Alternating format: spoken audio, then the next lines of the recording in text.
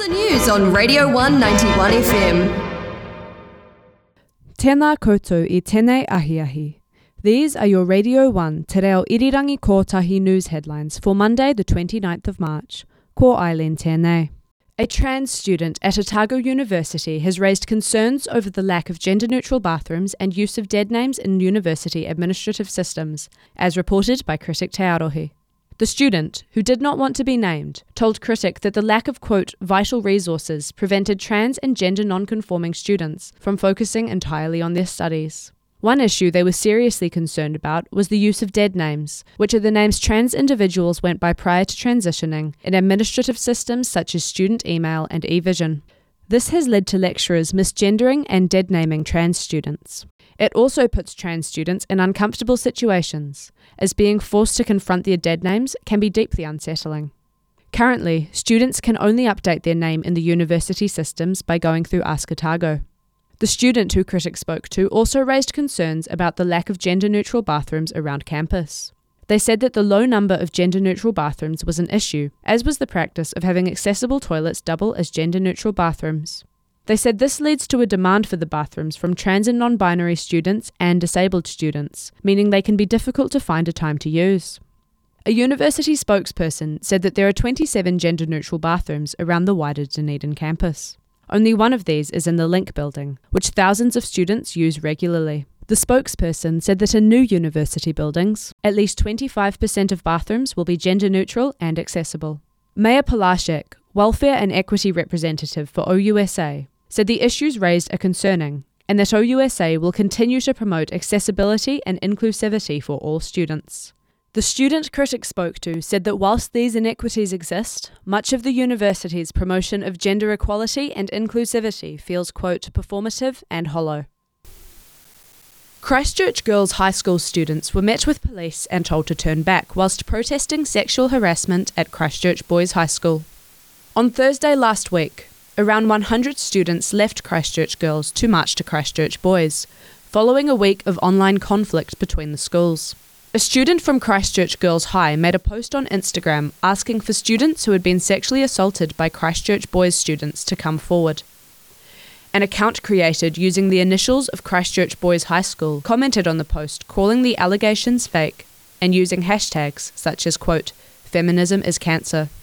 On Monday last week, chalked slogans appeared around Christchurch Boys High highlighting issues of LGBTQIA rights, women's rights and sexual assaults, understood to have been written by Christchurch Girls High students. The protesting students from Girls High marched around 100 metres down the road from their school, before being stopped by police and their own school principal. Principal Christine O'Neill said she did not condone the protest, and whilst it was important to encourage students to use their voices, it is, quote, not helpful to single out individual boys' schools. O'Neill also said that it was important the students return to school where they are, quote, meant to be, and learn appropriate and constructive ways to go about social change. Police present said they were concerned about safety and traffic. An anonymous parent of a Christchurch Girls High student said the suppression of the students' protest was disappointing and was not congruent to their freedom of speech. Christchurch Boys High headmaster Nick Hill, who was accused in some of the chalked graffiti at the school of protecting bullies, said he was aware of the protest and declined to comment other than saying that the two schools are working together to resolve the issues. A new water safety bill would allow officials to enter marae without a warrant, causing concerns to be raised by Māori around the country. The Water Services Bill has been created in response to the 2016 water crisis in Havelock North, where over 5,000 were poisoned, 45 were hospitalised, and 4 died due to the town's water supply. After an inquiry found water suppliers were systematically failing to meet standards for safe water supplies, the new bill is the government's response. The Water Services Bill would require all drinking water suppliers, barring single domestic dwellings, to have their water tested annually. No marae water supply has ever been implicated in the outbreak of an illness. Despite this, the new bill would allow officials to enter marae to check their water supply without a warrant, meaning they could enter without a porphyry. More than 50 marae, runanga and hapu have written to the Health Select Committee, demanding for the bill to be amended to exclude warrantless entry to marae. Many are concerned that the bill goes beyond bypassing protocol protocol and threatens rangatiratanga. Radio 1 spoke to third-year Māori and sociology student Rutene Rickard about his concerns in regards to the bill. That it completely disregards pōwhiri, which has been and is still a huge cultural practice in Te Ao Māori. It is a spiritual event. When the manuhiri walks across the marae ātea, which is the patch of grass in front of the marae, that's where it's said to be the ancestors, the tipuna of the marae that have passed on, live in that space. And for a warrantless entry, that would be treading on that mana of this marae's, treading on the mana of that tipuna that exists within that space. Labour MP Nanaia Mahuta, Minister for Local Government, says it is unlikely that enforcement officers will enter marae without permission. Whilst the bill does say that officials must attempt to contact marae and follow protocol where possible, there is no overall requirement for the permission of marae for water testing to take place.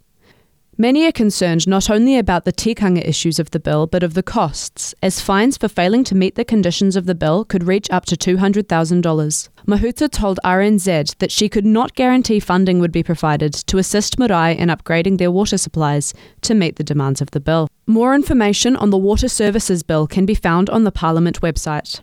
It passed its first reading in December and is currently in the Select Committee stage. And that was the news with Radio 1 Te Reo Irirangi Kotahi. And now, sustainability at Radio 1. It's Sustainability Week. Every day, the Radio 1 news team will be sharing some fresh tips to help you work towards a more eco-friendly lifestyle that doesn't add to your student loan. Today, I'll be sharing 4 small diet changes you can make to create a more sustainable diet. Number 1. Look past the major supermarkets. Farmers markets and produce stores like Veggie Boys can offer in-season locally grown veggies at competitive prices, whilst international supermarkets like CJ's on George Street, Unimart on Great King and the Indian Food Mart on St Andrews Street offer great deals on dried bulk products and specialty items. Second, you don't have to fork out for meat-free protein options. Dried or tinned legumes are cheap as and super nutritious. Try swapping out mince in a classic spag bowl for lentils, or whip up a big vegan chili with some dried beans. Not only is it a good vegetarian option, you'll save money compared to buying even the cheapest meat. Third, try ordering vegetarian meals when you go out for dinner. It's a great way to remove a bit of meat from your diet without having to complicate your budget or your flat shopping list. 4. If you're not keen on cutting out dairy, there's some awesome independent dairy farms based around Otipoti, such as Holy Cow out in Port Chalmers. Not only can you get organic milk in refillable bottles at low prices, they also sell ice cream, yogurt, cream, and multiple kinds of cheese. Now, time for the weather. The Radio 191 FM weather. Today, Otipoti can expect fine weather with a high of 20 until late afternoon, when we can expect rain into the night, heavy at times. Tomorrow looks to be overcast and wet with a high of 18.